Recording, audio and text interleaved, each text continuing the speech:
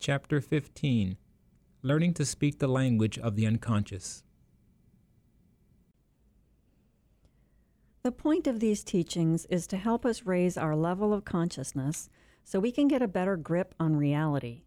And the most powerful part of our reality, not to mention the part we have so little awareness of even existing, is our unconscious.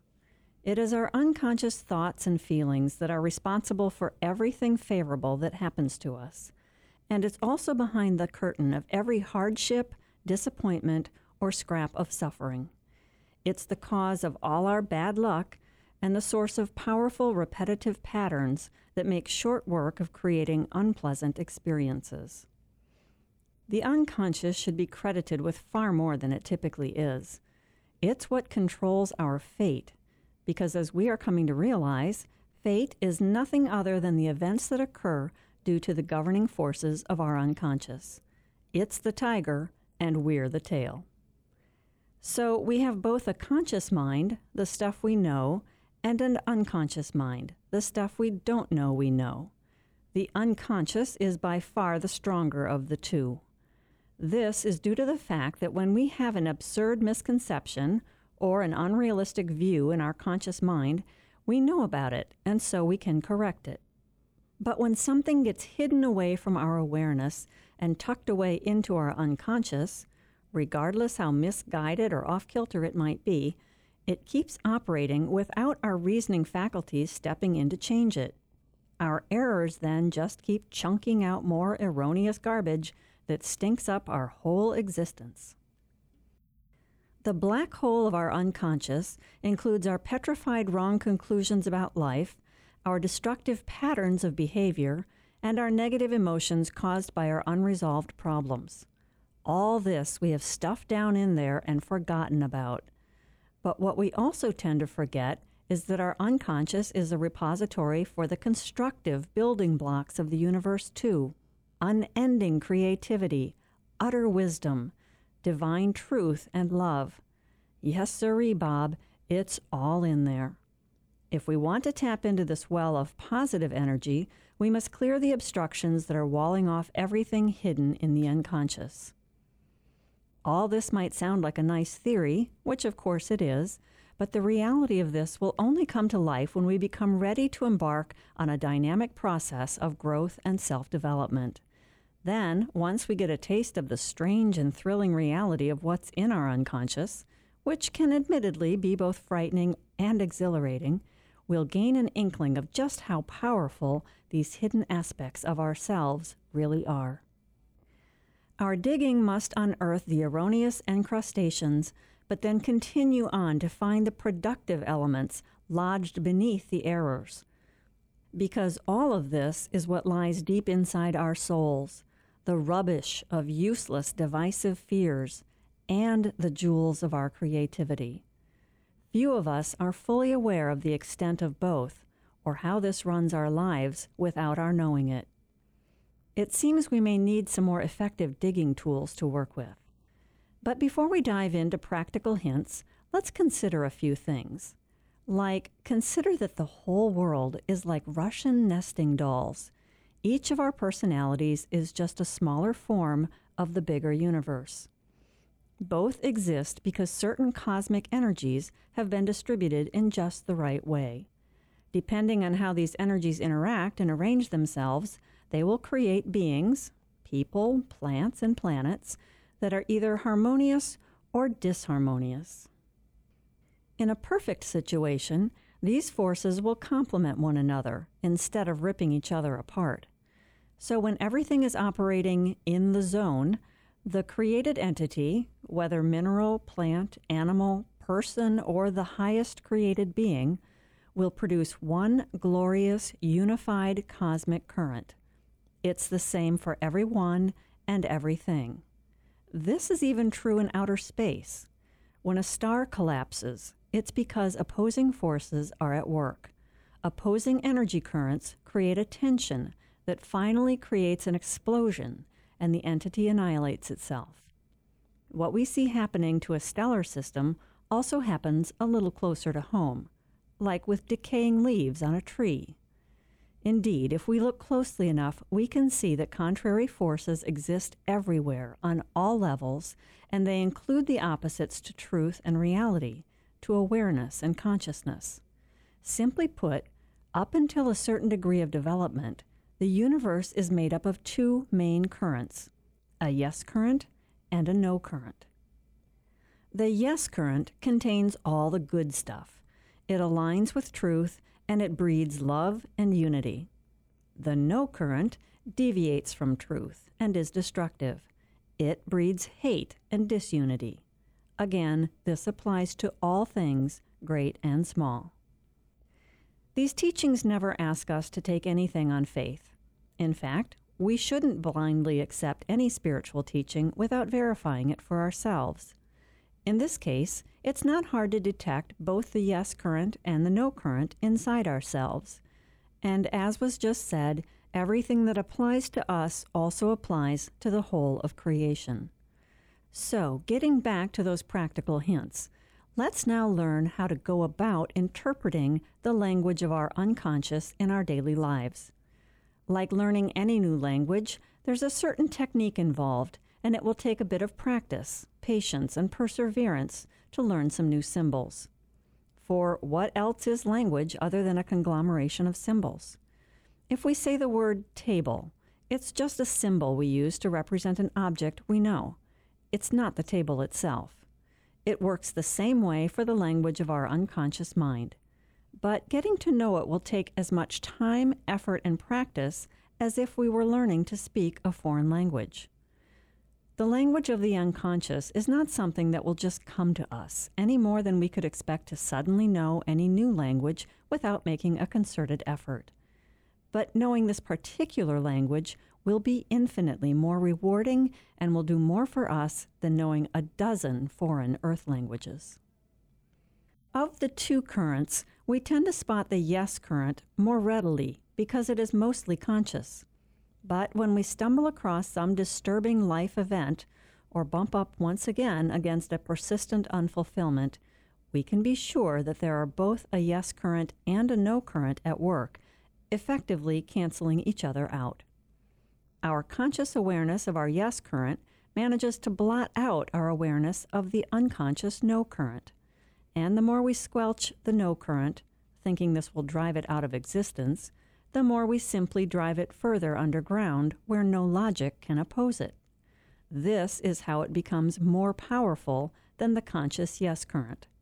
This also causes the yes current to become more urgent and frantic, shouting louder over the top of any noise the no current might make. While all this shouting is going on, the personality is being pulled in opposite directions, building up pressure and creating more and more inner tension.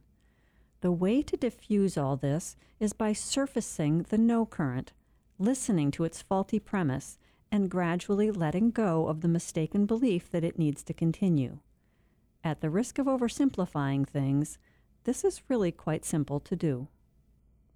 In the areas of our lives where we seem to have the Midas touch, where fulfillment happens without a lot of drama or confusion, we can be sure that we have very little, if any, no current. The yes current is carrying the day with no blowback inside. Our whole being then is undivided. We're at one with reality and not split in our desires or motivations. It's blue skies and sandy beaches. But where we're repeatedly unlucky, the no current is driving the cattle. If we have a desire that we can never seem to land, that's proof we've got an undetected no current in our system.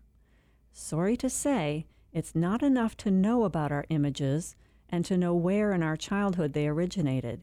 That's all well and good, but it's not enough. This is one of the confounding things about all of this. Just because we have discovered our wrong conclusions about life, this will not get us all the way to freedom, as long as we keep reacting in the same old way without being aware of it. Sooner or later, our emotional reactions will produce negative results, it's bound to happen, and then we'll be doubly disappointed, plus discouraged. The culprit here is the no current that short-circuits any change the yes current is so ardently striving for. To make real and lasting change, then, we must master the language of the unconscious. Let's say we have a wish for something that up until now has been lacking. We've found some wrong thinking about it and uncovered some false guilt. We've seen how our destructive attitudes have made it impossible to manifest. Nicely done. Perhaps we've even come to realize that we fear the fulfillment we wish for and therefore subtly reject it. Maybe we're not willing to pay the price for having it. Maybe we don't feel we deserve happiness. The problem could be any combination of these things, but the long and the short of it is this: we've uncovered what's been standing in our way. This whole constellation of disturbances we have discovered may feel like a one-time nucleus, a package. What doesn't occur to us is that this package will continue to emit its expressions, its energy currents, even after it has been detected. This is really important for us to understand, for without this particular awareness, we won't go very far in our quest for freedom. What we need to do is circle back to doing our daily review, doubling up on our efforts to detect the no current. If we don't do this, it may be almost too elusive to catch. But if we do set our searchlights onto this part of our being, what was once so hazy we almost couldn't see it will now become obvious, like a relief map coming into clear contour. We'll start to see how we cringe slightly at the thought of having fulfillment within our grasp. Sure, it was fun when it was a playful fantasy, but this vague feeling of uneasiness that's come up makes us want to push the whole thing aside. Is this fear or false guilt that we don't deserve it? Whatever it is, we've got to drag it into the sunlight of our consciousness and take a better look. Is it possible that in the comfort of a faraway fantasy, filled with all yes all the time, we were hoping for the impossible and not having to factor in human imperfections? Were we hoping to have everything our way, which, while not necessarily bad or wrong, is decidedly rigid and one-sided, not to mention unrealistic? In our fantasy, were we thinking we would get special treatment and not have to adjust at all to changing circumstances? And under changing circumstances, were we only willing to give of ourselves if we didn't have to compromise or adjust our expectations? This is a very prevalent attitude, the one that subtly feels like life should supply us with an ideal fulfillment without asking us to change or give up our unrealistic expectations. This is the voice we must discover, and it will take all our discernment to do so. But when we do, we will have found the reason the no current is still hanging around. Turns out the no current only appears in reality, but never in fantasy. Because in fantasy, we're the writer, director, and star of our own production. In such a one-sided situation, we may cast ourselves as being willing to give, since we're the ones getting to decide exactly when and how much and in what way we will give. In reality, we're not in charge of all that. In reality, we need to be flexible. And on an unconscious level, we know this. That's why we block fulfillment. We'd rather wait for the impossible. Simply becoming aware of the perpetual drip of our no current, even before we understand what it's all about, will deliver much needed relief from the water torture of our hopelessness. At last, a way out will be in sight. We'll get it, why our life hasn't changed, even after we've made some remarkable breakthroughs in identifying our images. We'll be able to detect and name some of our destructive feelings that work in service of the no current: guilt and fear, anger and frustration. We'll pinpoint where our hostility is smoldering, artfully camouflaged or explained away by the easy-to-blame provocations from others. These are the mechanisms we need to learn about because they are the language of the unconscious. To successfully spot them is to successfully decipher the code of this ancient dialect. This we must do on a day-to-day basis, catching it in action again and again. This is how we crack the no current. One of the more insidious aspects of the no current that lurks behind every unfulfilled wish is the way it is cloaked by a desperately urgent yes current. Often, we use the jumping up and down action of the yes current to prove the absence of any no current. In truth, urgency is a blinking light that proves it's present. Don't be misled. The frantic fear that fulfillment will never be ours belies an underground no. Absence of such a no produces a nice and easy yes current, untainted by desperation. This is the yes current that, yes, wants such and such fulfillment and is ready for it, but it won't curl up and die if it doesn't get it. Armed with a proper yes current, we feel capable of leading a productive life without it, even if having it would be a much welcome delight. Let's drill down some more into specific ways to detect that pesky no current. We know it's nearby when we are frustrated or desperate, fearful of unfulfillment, or dismal without it, and we must work to identify its vapor trail. At the end of each day, we can review our emotional reactions, realizing that contrary to the mistaken idea that we will see less and less due to our improvement, over time we will observe more and more. So an essential prerequisite is close scrutiny of our emotions.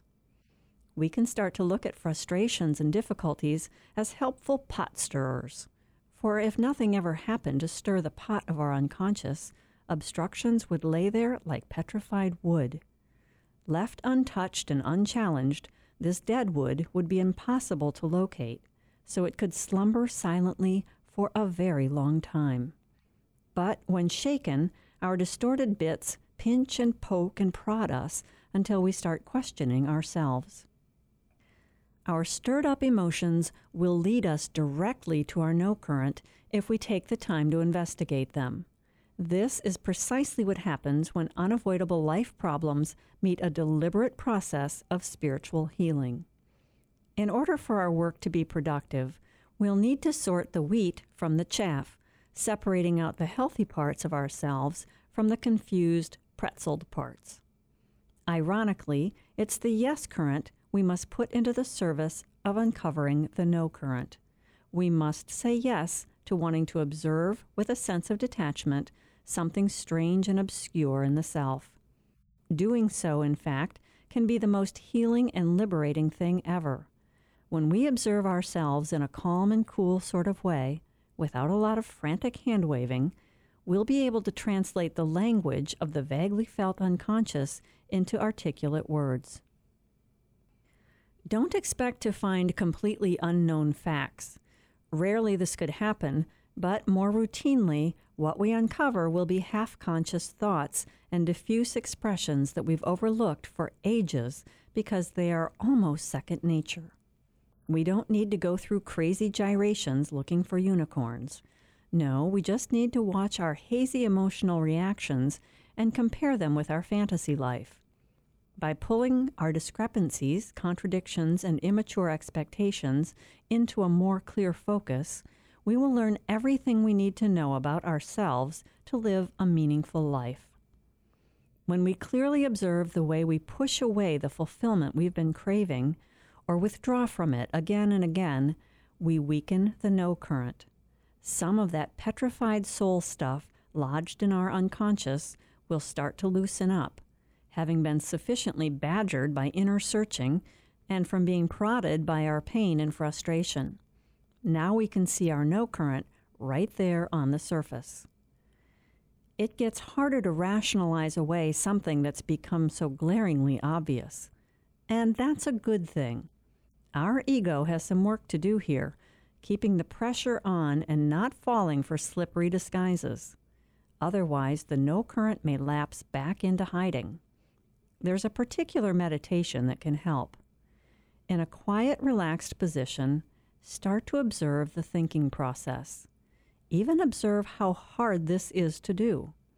With time, we'll be able to keep thoughts out for a minute, making ourselves utterly empty. Now there will be an empty space in which repressed material can surface. We must express that this is our goal and not shy away from the effort to let this happen. Doing this over and over will establish a channel to a previously untapped part of ourselves. First may come the destructive elements, floating into our awareness. Following this will be the constructive ones that have gotten buried deep below. But often the process follows a random sequence. Caution. This may be a test. Stay alert and notice if there is a temptation to overestimate oneself. It's possible for constructive creative material to come burbling forth, but this may not mean we're an iota more advanced than another who hasn't yet tapped their divine channel. Their rhythm may just be different. There's lots of talk of the third eye in spiritual circles. And indeed, when we open lines of communication with our hidden unconscious, learning to interpret its foreign language, we will develop third perceptive organs and communication capabilities. We'll not only see more clearly with our eyes, we'll hear more keenly, sense more finely, and develop new forms of speech. Extrasensory perception, you could say. But when people focus on metaphysical practices designed to take them into an ideal state they haven't yet reached, they're heading in the wrong direction. Then their newly acquired faculties are used to escape the self, rather than being used to detect errors in the self and understand more about what any destructive elements mean. To be sure, working in this diligent way requires a certain amount of discipline and willpower. When our stick-to-itiveness is flagging, our no current is acting up. Isn't this the same no current we're wanting to capture in action? Exactamundo. We can see it in our lack of energy, our laziness, our feeling blocked, our not grasping the teachings, our anger at our helper, our exaggeration of our struggles. Before long, we give up on our spiritual work because it seems impossible to go on. Or we insist on focusing on something other than what our life experiences are offering up for our attention. And the real problem remains untouched. Score the winning goal for the no current. We must remain on guard, alert to such delay tactics by the no current. Regardless how eager we are to detect our no current and grow out of it by working in concert with the help of our yes current, a deep-seated fear of change shows us that the no current is still in the house. It's there in proportion to the size of the problem we're working on. The only way past it is through it, facing our deepest fears and the misconceptions that pin them in place, and never by going around it. Another word for the no current is resistance. But many have become so immune to this word, the mere mention of it activates the no current. Perhaps it can be helpful to realize just how universal the no current is, how ubiquitous it is. We're all steeped in no current, and there's no point arguing who has it worst. What is relevant is whether we're detecting it and becoming familiar with its machinations.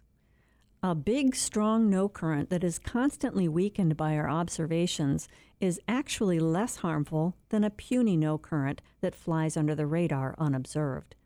The latter is harder to spot, especially in the presence of a strong yes current.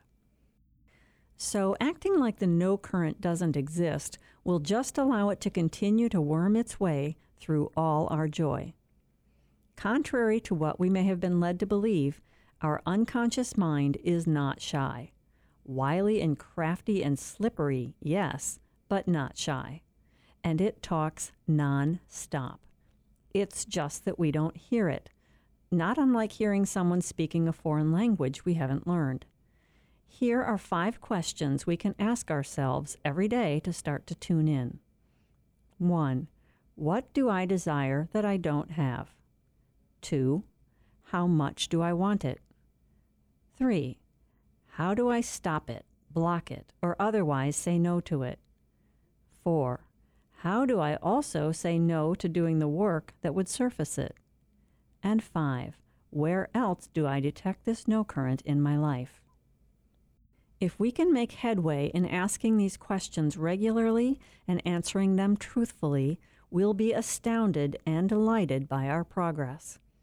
If doing so makes us feel too tense or too harassed and makes us think we'll miss out on something more important, which of course we can't name, we've already got a bead on our no current. For it's the no current that keeps us from getting quiet and listening within. By continuing to observe ourselves in action, we'll pry the no current loose from its moorings and eventually eliminate what's most destructive in our lives. Typically, though, we storm ahead instead, entertaining our flights of fancy and waiting for a faraway goal of perfection. Meanwhile, we fear our unrealistic goals and cast a blind eye to what's really standing in our way. People are so funny. Once we start saying yes to finding our no, we'll establish a link with our unconscious mind, which includes the deeper, wiser part of us. This is the part that we want to eventually take over in guiding us through every phase of life, including those areas where success evades us. This part of our unconscious mind is the helpful part. It will supply us with continually renewed strength, with fertile creative energy, with resourcefulness, and a sense of harmony. When this communication starts to happen, it not only connects us with the best in ourselves, it links us up with the unconscious parts of everyone else. Don't underestimate what this can mean, because it's these unconscious communications, the exchanges we're not aware of, that determine the course of a relationship. If we don't understand this, and then don't understand what's happening in our relationships, we'll constantly feel like we're left hanging in the air. But when we are able to decipher the unconscious of someone else, we will experience a revolutionary freedom. This is a really big door we're stepping through when this happens. It's hard to find the right words to even describe this phenomenon. It's like a dark curtain falls away and we stop with all the misunderstandings and hurts and fears. We'll be able to calmly observe in others what threatens them and makes them feel tense and defensive, just like we've learned to do with ourselves. We'll know how to interpret their gestures, what that emphasis or expression means, this action, or that utterance, or this tense muscle. Unbeknownst to the other person, we'll be able to read them like a book. We'll hear and see and perceive what they really mean, despite their disguises. We'll recognize what's governing them behind their facades. We'll know what their unconscious is communicating by watching their behaviors. And at this point, we'll no longer have anything to fear. But none of us can understand any of this in someone else until we've done it with ourselves. As long as we remain frightened, we lack the calm observation skills to perceive another person in truth. It doesn't matter if we're afraid of what they might do or if we're afraid of what our own unconscious self might do, although it's really the latter that makes our no current so Herculean. Lose this fear and we can learn to listen to the hidden parts of the soul. In this way, we perfect ourselves using techniques we can use to build beautiful, fearless relationships.